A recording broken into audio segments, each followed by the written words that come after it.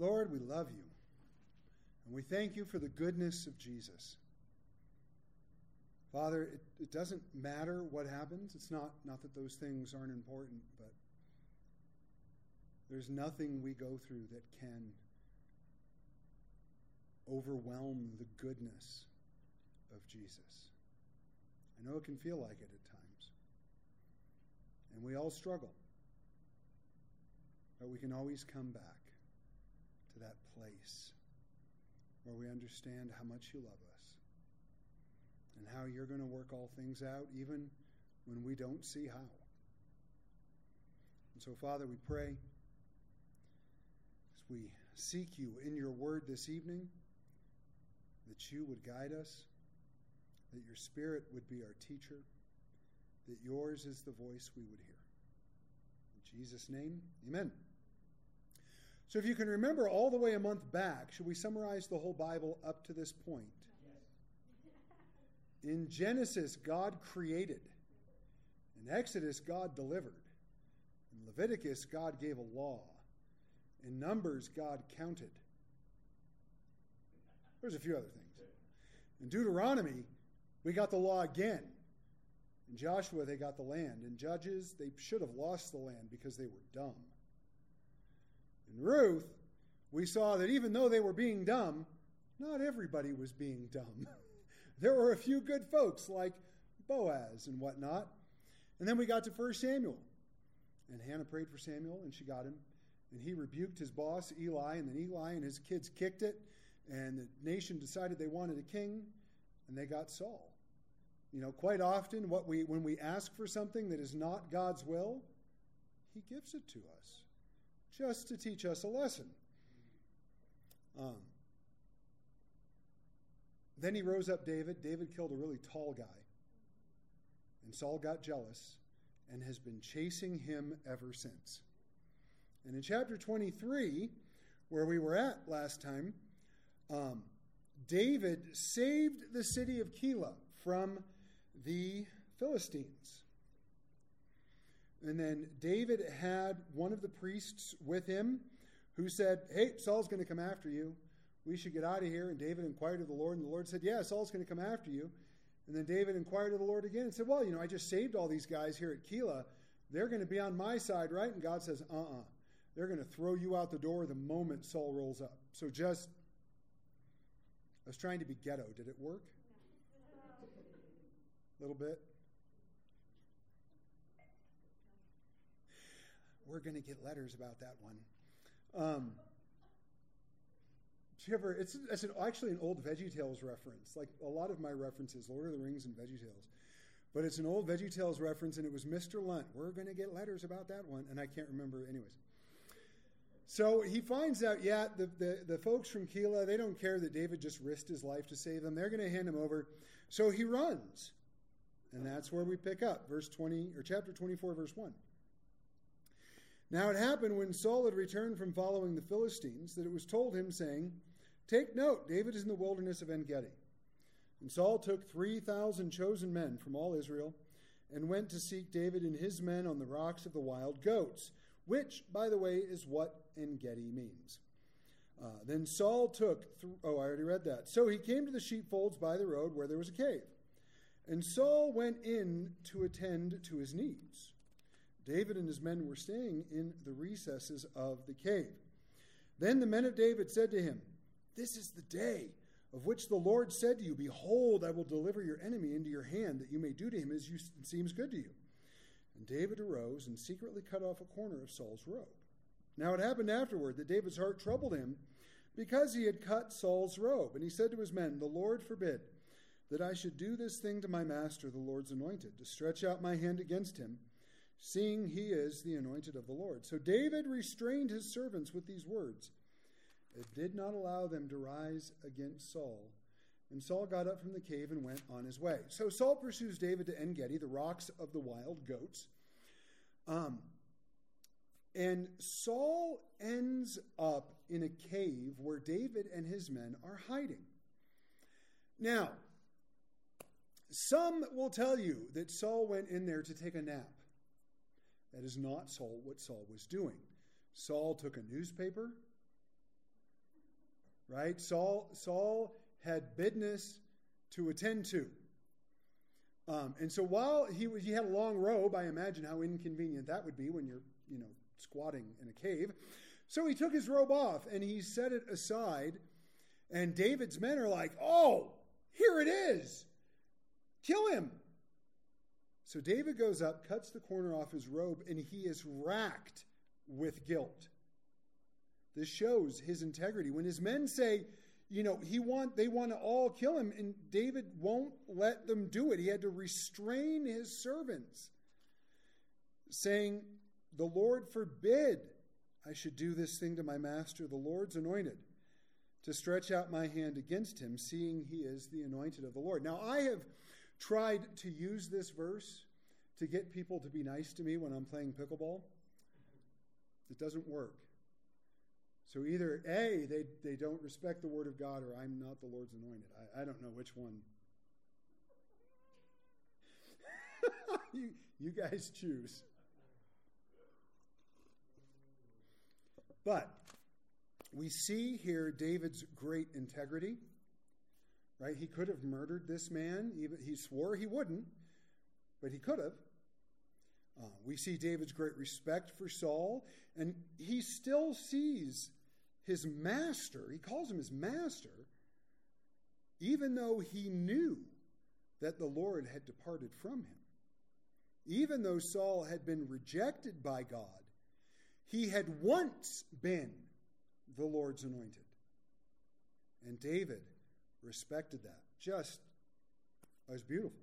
Verse 8. David also arose afterward, went out of the cave, and called out to Saul, saying, my lord the king. And when Saul looked behind him, David stooped with his face to the earth and bowed down. And David said to Saul, why do you listen to the words of the men who say, indeed, David seeks your harm? Look this day, your eyes have seen that the Lord delivered you today into my hand in the cave. And someone urged me to kill you, but my eyes spared you.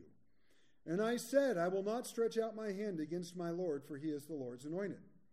Moreover, my father, yes, see the corner of your robe in my hand. For in that I cut off the corner of your robe and did not kill you. Know and see that there is neither evil nor rebellion in my hand. And I have not sinned against you, yet you hunt my life to take it. Let the Lord judge between you and me, and let the Lord avenge me on you, but my hand shall not be against you. As the Proverbs of the ancients say, wickedness proceeds from the wicked, but my hand shall not be against you. After whom has the king of Israel come out? Whom do you pursue? A dead dog? A flea? Therefore, let the Lord be judge, and judge between you and me, and see and plead my case and deliver me out of your hand. So it was, when David had finished speaking these words to Saul, that Saul said, is that your voice, my son David? And Saul lifted up his voice and wept. Then he said to David, you are more righteous than I, for you have rewarded me with good, whereas I have rewarded you with evil. And you have shown this day how you have dealt with me. For when the Lord delivered me into your hand, you did not kill me. For if a man finds his enemy, will he let him get away safely? Therefore may the Lord reward you with good for what you have done to me this day. And now I know indeed that you will surely be king, and that the kingdom of Israel shall be established in your hand. Therefore swear now to me by the Lord that you will not cut off my descendants after me, and that you will not destroy my name from my father's house. So David swore to Saul. And Saul went home, and David and his men went up to the stronghold. So David begins with this great respect. He bows to Saul. He calls him my Lord, the king. He calls him my father, recognizing his authority as David's elder. David basically tells Saul what happened. Saul recognizes that David could have killed him and didn't. And Saul, for the first time, admits that David will be king. And he makes David promise that not to kill his descendants, which David does. A very similar promise that David had made to Jonathan. Saul leaves, and David and his men remain in the stronghold. Unfortunately, Saul will not stop pursuing David. and attempting to kill him. However, I do want to point out verse 12. David points out that if God wants to kill Saul, that's up to God. But he assures Saul that he would not do it. And this shows David's spiritual integrity. He knew God had called and anointed him to be king, but David was not seeking to make it happen on his own. He was willing to wait on God's timing. He was willing to wait on God's way. And this is an important lesson for us. God does not need our help. He asks for us to trust him and to wait for him, but he doesn't need our help. In Lamentations chapter 3, verses 25 through 26, the Lord is good to those who wait for him, to the soul who seeks him. It is good that one should hope and wait quietly for the salvation of the Lord. Now, I don't know about you, but I sometimes feel the need to help God out. He tells me to wait, and I'm like, well, I know I need to wait, but, I could just take a couple steps in that direction so that when the waiting's over, I just won't have quite so far to go. Or, I know you have a plan, but, maybe I could do like the prelude to the plan. Or I could write the plan down, or I could... God doesn't need us to do any of that. But when we wait on him, when we seek him, when we hope in him, well, then he's always going to do what's good in our lives. When we don't, it's not that he doesn't do what's good in our lives. It's that we bring consequences upon ourselves, which is not always fun to think about, but it's true. The second thing I want to point out is that there is absolutely no change in Saul. His tears and admission of wrong and so forth meant absolutely nothing, because there was no change whatsoever.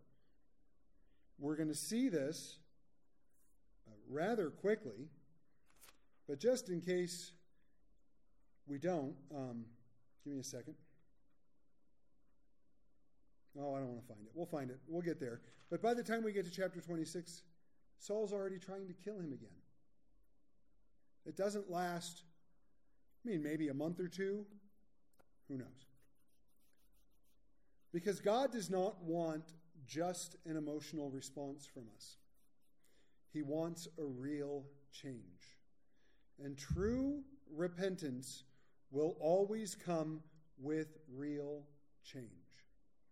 In Luke chapter 3, which we're going to get to in a couple weeks on Sunday, verses 7 through 9, it says, Then he said, this is John the Baptist, Then he said to the multitudes that came out to be baptized by him, Brood of vipers, who warned you to flee from the wrath to come? Therefore bear fruits worthy of repentance, and do not begin to say to yourselves, We have Abraham as our father. For I say to you that God is able to raise up children to Abraham from these stones. And even now the axe is laid to the root of the trees. Therefore every tree which does not bear good fruit is cut down and thrown into the fire. That fruit of repentance, it's evidence of repentance. And if you've truly turned from your sin, there's going to be change that's evidence of that repentance.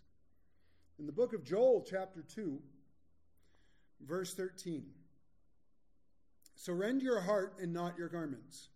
Return to the Lord your God, for he is gracious and merciful, slow to anger, and of great kindness, and he relents from doing harm. You see, we get this idea, or some people get this idea. I don't anymore. I used to. But people often have this idea that God is waiting to get us. Right? He's oh, you messed up. Here it comes. And that's not how he looks at it. God doesn't want to dish out consequences. That's why he sent Jesus. He poured out his wrath on his son so that wrath would never have to be poured out on you or I. But also, he doesn't want us to tear our garment. That was a sign back in that day, right? You'd tear your garment, you'd sit in sackcloth and ashes. It was meant to show everybody around you that you were in mourning or that you were really sorry for what you did. But once that time was over, you put on a new garment, you go right back to the same thing. What good did it do? That's why God says, I don't want you to tear your garment, tear your heart. God doesn't just want us to say, I'm sorry that I did it, or I'm sorry that I got caught. It's that I'm so sorry, I don't ever want to do it again. And we can't do this on our own. A change of behavior only lasts so long because our willpower only lasts so long. It requires a change of heart, and only God can change a heart through the regenerating work of the Holy Spirit in us as we surrender our lives to Jesus. In Ezekiel 36, verse 26, we read, I will give you a new heart and put a new spirit within you. I will take the heart of stone out of your flesh and give you a heart of flesh. That's what we all need. And I'll throw this out there. Because it may be easy to think, well, I've been a Christian for 25 years. Some of you in here have been Christians longer, some a little less. Yeah, but God took out that heart of stone 25 years ago. And he gave me a heart of flesh. I'm good now. Real easy for that heart to get hard again. Real easy. We talked about that extensively up in Hebrews chapter 4. It's real easy. Whether it's through sin or a lack of belief or a host of other things, right? Terrible situations, disdain towards the world, to let that heart become hard again. And God warns us against it. Chapter 25. Then Samuel died. And the Israelites gathered together and lamented for him and buried him in his home in Ramah. And David arose and went down to the wilderness of Paran. Now, really at that point, there shouldn't be a verse 2. How did Samuel write the rest of this book in the next book after he died? We'll get to that in a moment. The death and burial of Samuel is recorded for us. He was the last judge. He was also the first prophet once they came into the land. And now he's dead. He was a man who remained faithful in spite of everything that was going on in Israel. So I do find it interesting, and we talked about this when we got into 1 Samuel, who knows how long ago now at this point, that some other writer had to step in for Samuel. Other writers that are connected to the book of Samuel are Nathan and Gad. We believe Samuel wrote the book of Judges. He wrote the book of Ruth. And up to this point, probably the book of Samuel, or at least most of it up to this point. But the rest of 1 Samuel and 2 Samuel had to be attributed to these other authors, to Nathan and Gad. And so we get to verse 2. And I mentioned it, and I'll mention it again, and it'll probably come up a couple times, but we just saw David,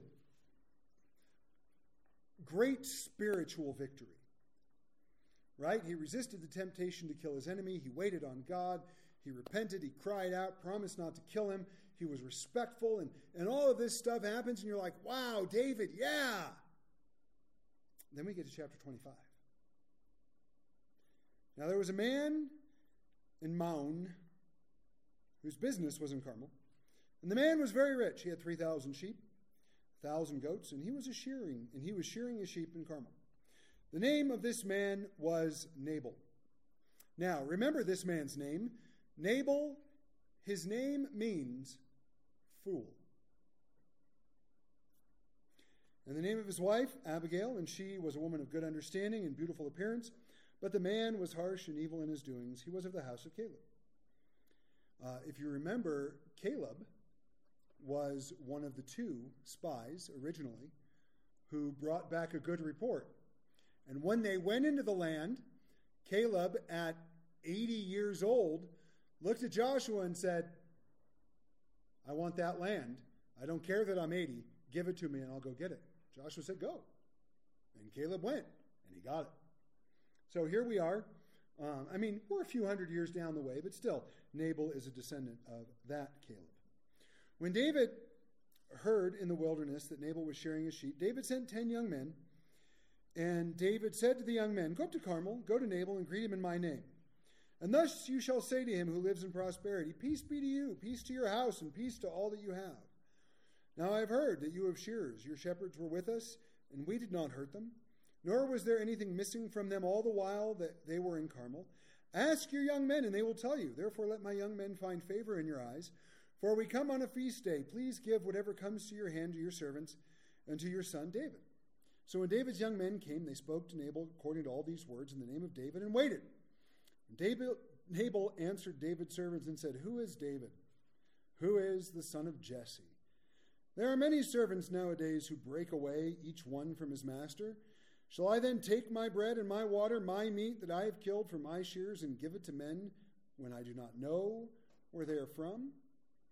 So David's young men turned on their heels and went back, and they came and told him all these words. So we got Nabal, rich guy, beautiful wife, who apparently is smarter than him. We're going to see that in a minute. Now Nabal's sheep shearers had been near where David and his men were. And essentially, David and his men watched out for them. We're going to see that here in a bit. Right? They accompanied them. They protected them. They didn't steal anything from them. And so David was hoping for a paycheck, essentially. It's like, hey, your guys were out here. The bandits didn't get near them. Right? The Philistines didn't get near them. The wild animals didn't get near them. We protected your guys. We protected your property. How about you give us a little something to eat? And remember, this was the time of sheep shearing was always a time of feasting, and was typically a time of sharing in the abundance of what God had provided. Now, at this point, David has at least 600 men with him, along with families and others who had fled from Saul. That's a lot of mouths to feed. And he could have taken all of Nabal's goods, could have taken all of his sheep, could have killed his guys, took the food and called it a day, could have. But he didn't. Now, Nabal reflects his character. He knows who David is, but he basically accuses him of treason and refuses to give him anything. Nabal, as I mentioned earlier, means fool. Now, it is suggested by some that this was actually his nickname, not his birth name, right? Mom and dad didn't give birth to him and go, let's call this kid an idiot, right? That wasn't most likely what happened, but he certainly lived up to his character.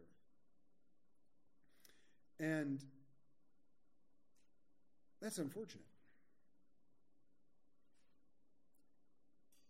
Mark 4:22 said that there is nothing hidden which will not be revealed, nor has anything been kept secret, but that it should come to light. Nabal was clearly a fool, and his foolishness was coming out. Numbers 32:23 says, if you do not do so, then take note. You have sinned against the Lord, and be sure your sin will find you out. Nabal, even if David hadn't protected his sheep, as part of the hospitality of the culture, he should have given David and his men something to eat. And even if we set aside the culture, God commanded them in the law to take care of one another. Jesus said, are you still without understanding in Matthew 15:16-20? Do you not yet understand that whatever enters the mouth goes into the stomach and is eliminated? But those things which proceed out of the mouth come from the heart. And they defile a man, for out of the heart proceed evil thoughts, murders, adulteries, fornications, thefts, false witness, and blasphemies. These are the things which defile a man. But to eat with unwashed hands does not defile a man. Nabal bared what kind of person he really was. And his answer, David's men turn on their heels. And what this means is that they left quickly because they were frightened. They were scared for their lives. So not only did Nabal speak harshly to them, it's possible that he threatened them. Verse 13. So they came, at the end of verse 12, they told all these words to David. And then David said to his men, every man gird on his sword. What? So every man girded on his sword, and David also girded on his sword. And about 400 men went with David, and 200 stayed with the supplies. Now one of the young men told Abigail, Nabal's wife, saying, look, David sent messengers from the wilderness to greet our master, and he reviled them. But the men were very good to us, and we were not hurt, nor did we miss anything as long as we accompanied them when we were in the fields. They were a wall to us, both by night and day, all the time we were with them keeping the sheep. Now therefore, know and consider what you will do, for harm is determined against our master and against all his household, for he is such a scoundrel that one cannot speak to him. Then Abigail made haste and took 200 loaves of bread, 2 skins of wine, 5 sheep already dressed, 5 seahs of roasted grain, 100 clusters of raisins, and 200 cakes of figs, and loaded them on donkeys. And she said to her servants, go on before me, see, I am coming after you. But she did not tell her husband Nabal. So it was, as she rode on the donkey, that she went down under cover of the hill. And there were David and his men coming down toward her, and she met them. Now David had said, surely in vain I have protected all that this fellow has in the wilderness, so that nothing was missed of all that belongs to him, and he has repaid me evil for good. May God do so, and more also to the enemies of David, if I leave one male of all who belong to him by morning light. So one of Nabal's guys goes to Abigail and goes, listen, Nabal done screwed up. He's a scoundrel. I love this word scoundrel. Abigail's going to call him a scoundrel in a little bit. It's not a word we use enough. Right? We call people all kinds of stuff, but scoundrel, because the word in Hebrew means tumultuous whelp or an unrestrained child. You ever been around an unrestrained child? I remember years ago, we had a person we knew whose son was a scoundrel. We were at a house one night having a Bible study, and this kid lit the people's, I think I've told this story before, but it's appropriate, lit the people's carpet on fire in one of the rooms. He was in another room.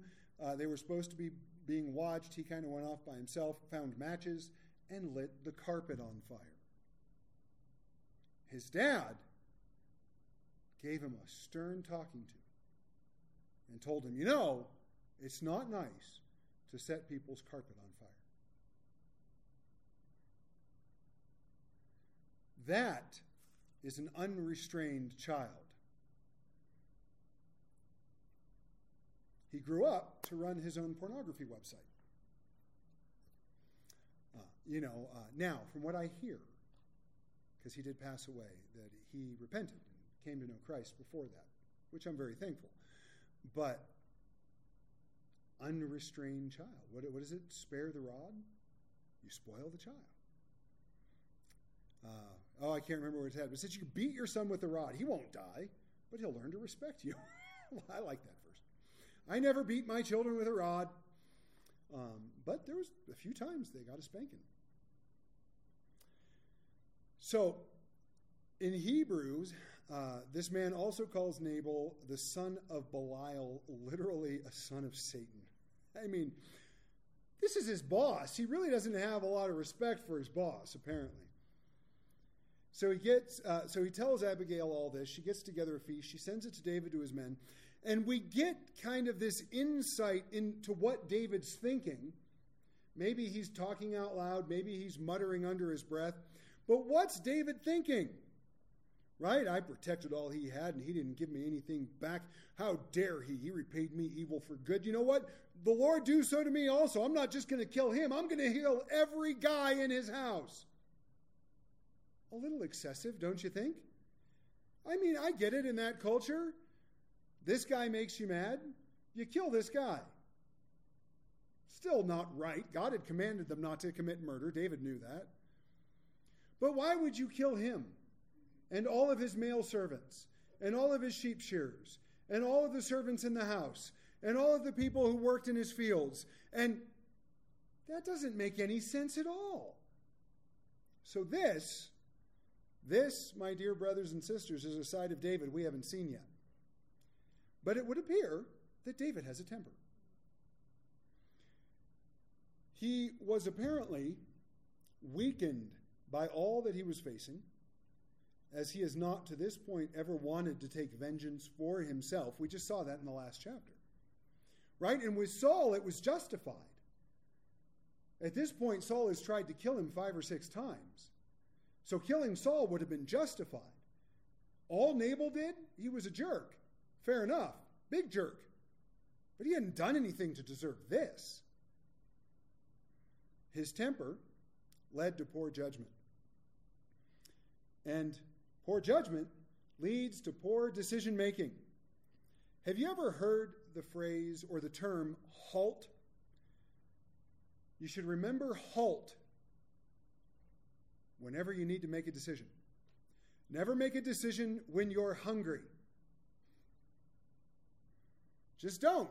Chances are you're going to make a bad decision. Never make a decision when you're angry. And if you're my wife, those first two go hand in hand. She has a great case of hangry. Not right now, but it does exist. Never make a decision when you're lonely. That's why the Bible tells us that there's safety in a multitude of counselors. Never make a decision when you're tired. Halt. Hungry, angry, lonely, and tired. Never make a decision when you're there. Ecclesiastes 7:9 says, "Do not hasten in your spirit to be angry, for anger rests in the bosom of fools." So even though David, a man after God's own heart, anointed to be the king of Israel, a man whom we have seen time and time again act with great integrity, he slipped. Big slip. Verse 23. Now when Abigail saw David, she dismounted quickly from the donkey, fell on her face before David, and bowed down to the ground. So she fell at his feet and said, on me, my Lord, on me let this iniquity be. And please let your maidservant speak in your ears and hear the words of your maidservant. Please let not my Lord regard this scoundrel Nabal, for as his name is, so is he. Nabal is his name, and folly is with him. With friends like these, I'm just saying, right, the people who work for you call you a son of Satan and an unrestrained child. Then your wife comes along and calls you something even worse. But I, your maidservant, did not see the young men of my Lord whom you sent. Now therefore, my Lord, as the Lord lives and as your soul lives, since the Lord has held you back from coming to bloodshed and from avenging yourself with your own hand now, then let your enemies and those who seek harm for my Lord be as Nabal. And now this present, which your maidservant has brought to my Lord, let it be given to the young men who follow my Lord. Please forgive the trespass of your maidservant, for the Lord will certainly make for my Lord an enduring house, because my Lord fights the battles of the Lord, and evil is not found in you throughout your days. Yet a man has risen to pursue you and seek your life, but the life of my Lord shall be bound in the bundle of the living. With the Lord your God, and the lives of your enemies he shall sling out, as from the pocket of a sling. And it shall come to pass, when the Lord has done for my Lord according to all the good that he has spoken concerning you and has appointed you ruler over Israel, that this will be no grief to you, nor offense of heart to my Lord, either that you have shed blood without cause, or that my Lord has avenged himself. But when the Lord has dealt well with my Lord, then remember your maidservant. So Abigail comes and she goes, listen, take the present, don't come out and start killing folk. Right? She points out that her husband's an idiot, essentially. She calls him a scoundrel and also, again, a son of Satan. She says David is in the bundle of life, that God would basically give him an abundant life. She takes the blame on herself. She said, I didn't see your guys. If I'd seen your guys, I would have sent this straight away. But my husband, he's a moron. Just forgive him. Come on, don't do this, right? And she points out that God's going to deliver David from Saul, that David's going to become king. And she goes, right, and I love how she kind of sneaks this in. Right, when God has done everything for you, you don't want this to be a grief to you. You don't want this to be an offensive heart.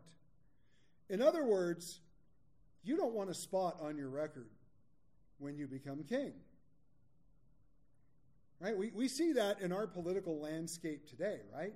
Someone announces, I'm going to be candidate for, governor or senator or congressman or whatever it is they're running for. And all of a sudden, every stupid thing that person has ever done on the internet comes to light. Nobody cared about it before. Nobody talked about it before. It wasn't even bad before. But now that they're running for office, now that one time you sent that one tweet. So Abigail, well, she's wise, right? She's a woman of understanding. You don't want that. You don't want that on your mind. You don't want that on your record. You don't want that on your conscience. So when all this happens, please forgive me and please remember me when you become king. And so we see her character, her humility, her wisdom.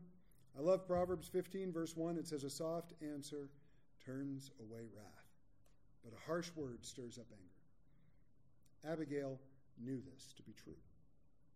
Verse 32. David said to Abigail, blessed is the Lord God of Israel who sent you this day to meet me. And blessed is your advice, and blessed are you, because you have kept me this day from coming to bloodshed and from avenging myself with my own hand. For indeed, as the Lord God of Israel lives, who has kept me back from hurting you, unless you had hurried and come to me, surely by morning light no males would have been left to Nabal. So David received from her hand what she had brought, and said to her, go up in peace to your house. See, I have heeded your voice and respected your person. Now, I can say this for a fact, because I've been married for a while, and my wife could attest to this. Don't ask her, though, that we don't need to get into it. That there have been more than one occasion when I was David and she was Abigail. More than one occasion when I flipped my lid and she came in with the soft answer that kept me from doing anything particularly stupid. There was a few times she wasn't there. That wasn't her fault. But for the most part, God has used my wife in that way.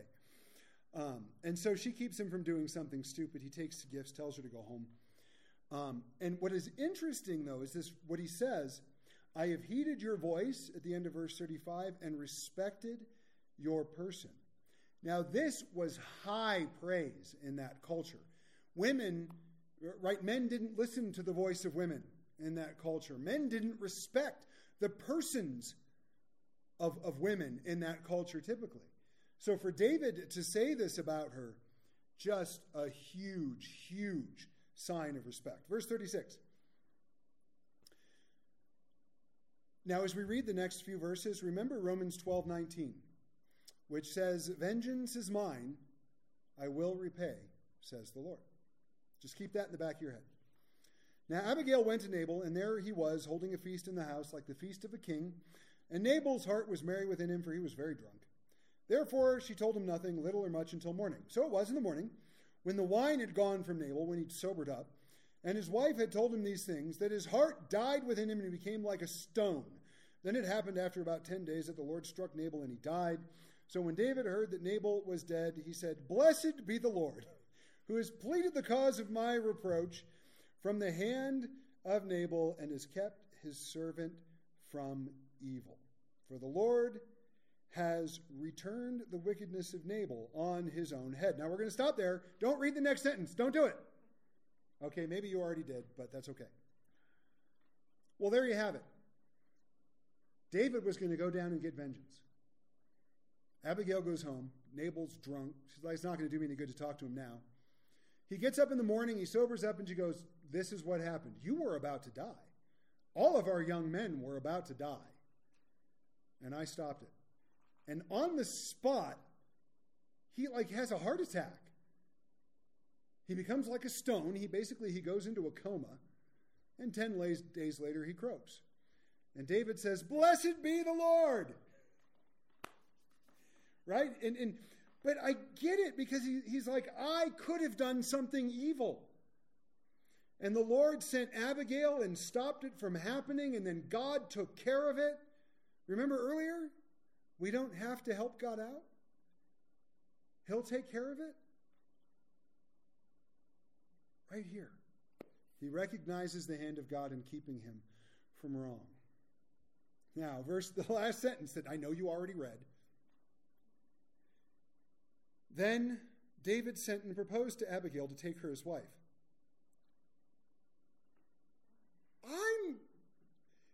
This perplexes me just a little bit. Let's read on. When the servant of David had come to Abigail at Carmel, they spoke to her, saying, David sent us to you, to wish you condolences on your dead husband. Doesn't even mention the dead husband. Not even sorry that your son of Satan husband just croaked. Right? But David sent us to say, hey, you want to get hitched? So she arose, bowed her face to the earth, and said, here is your maidservant, a servant to wash the feet of the servants of my Lord. So Abigail rose in haste, rode on a donkey, attended by 5 of her maidens, and she followed the messengers of David and became his wife. David also took Ahinoam of Jezreel, and so both of them were his wives. But Saul had given Michal, his daughter, David's wife, to Palti, the son of Laish, who was from Galim. And we're going to see that. That's going to come back a little bit later. David being the stand-up guy that he is. Oh, this poor hot chick whose husband is now dead, right? Bible told us she was good looking. David saw her. Not too bad. Nabal doesn't deserve that. Nabal's dead? I got an idea. I have a great idea. Abigail, why don't we get married? And she goes, all right.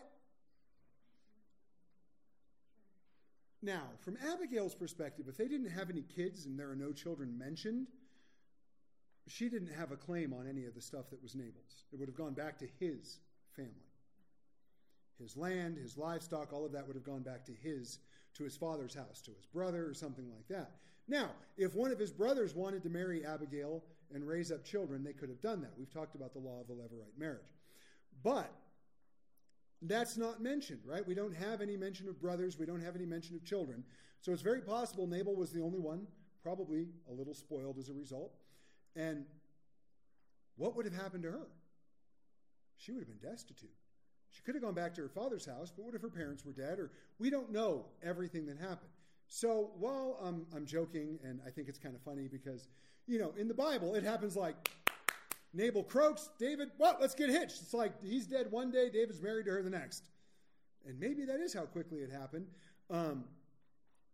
But in that culture, David may have actually been doing her a real kindness. Because if she didn't have a family home to go to, and they didn't have any children, she would have been out on her own. So while David's on a roll, he gets another wife. I mean, why not? Right? Well, hey, I got Abigail. I haven't seen Michal in a while. And one wife here and another wife over there just isn't enough. So, hey, you, Ahinoam, you want to be my wife too? Right? We don't get the proposal there. We don't know if her husband croaked too. Whatever the case, we get this little note at the end that Saul had given David's wife, Michal, to another man. This is going to come back once David is king. But we won't see that until 2 Samuel. So next week, we'll see David spare Saul's life again. We will see him doing some shady stuff with the Philistines. And I think it's interesting, these two sides of David that we're beginning to see. On one side, acting with integrity, trusting in the Lord. On the other side, being angry, wanting to commit murder, wanting to kill innocent people to get revenge. And I think, honestly, it's because David's getting tired. I think it's because David's afraid. I think he's tired of running. I think he's exhausted from fighting battles. I think he's just wearing down. And that's why we have to remember halt, because he's making some really bad decisions while he's angry, while he's lonely, while he's tired. We don't know that. Well, apparently he was hungry too, because he asked for some food. But I'm just going to throw this out there, and I say it a lot, but understanding and seeing the two sides of David comforts me and encourages me. because I have at least those same two sides, probably a few more. And God does not use perfect people. He uses people. And people are flawed. And to be a person after God's own heart is not to be perfect, but to be one who follows after God, accepts his correction, and lets him lead us back to following him. So until next week, let's pray. Father, I ask that you would continually help us to be people who are after your own heart, that you would give us the grace to follow you, to walk with you, to love you, and to serve you. Father, to seek you. And God, there's going to be times we get angry. There's going to be times where we make bad decisions because we were lonely or tired, or who knows. But in those situations, put Abigails in our lives. Put people in our lives who are going to give us wisdom and guidance, and help us be wise enough to take it and to make decisions that will honor you. Pray that you'd be with us throughout the rest of our week, that you would be glorified in all that we do. In Jesus' name.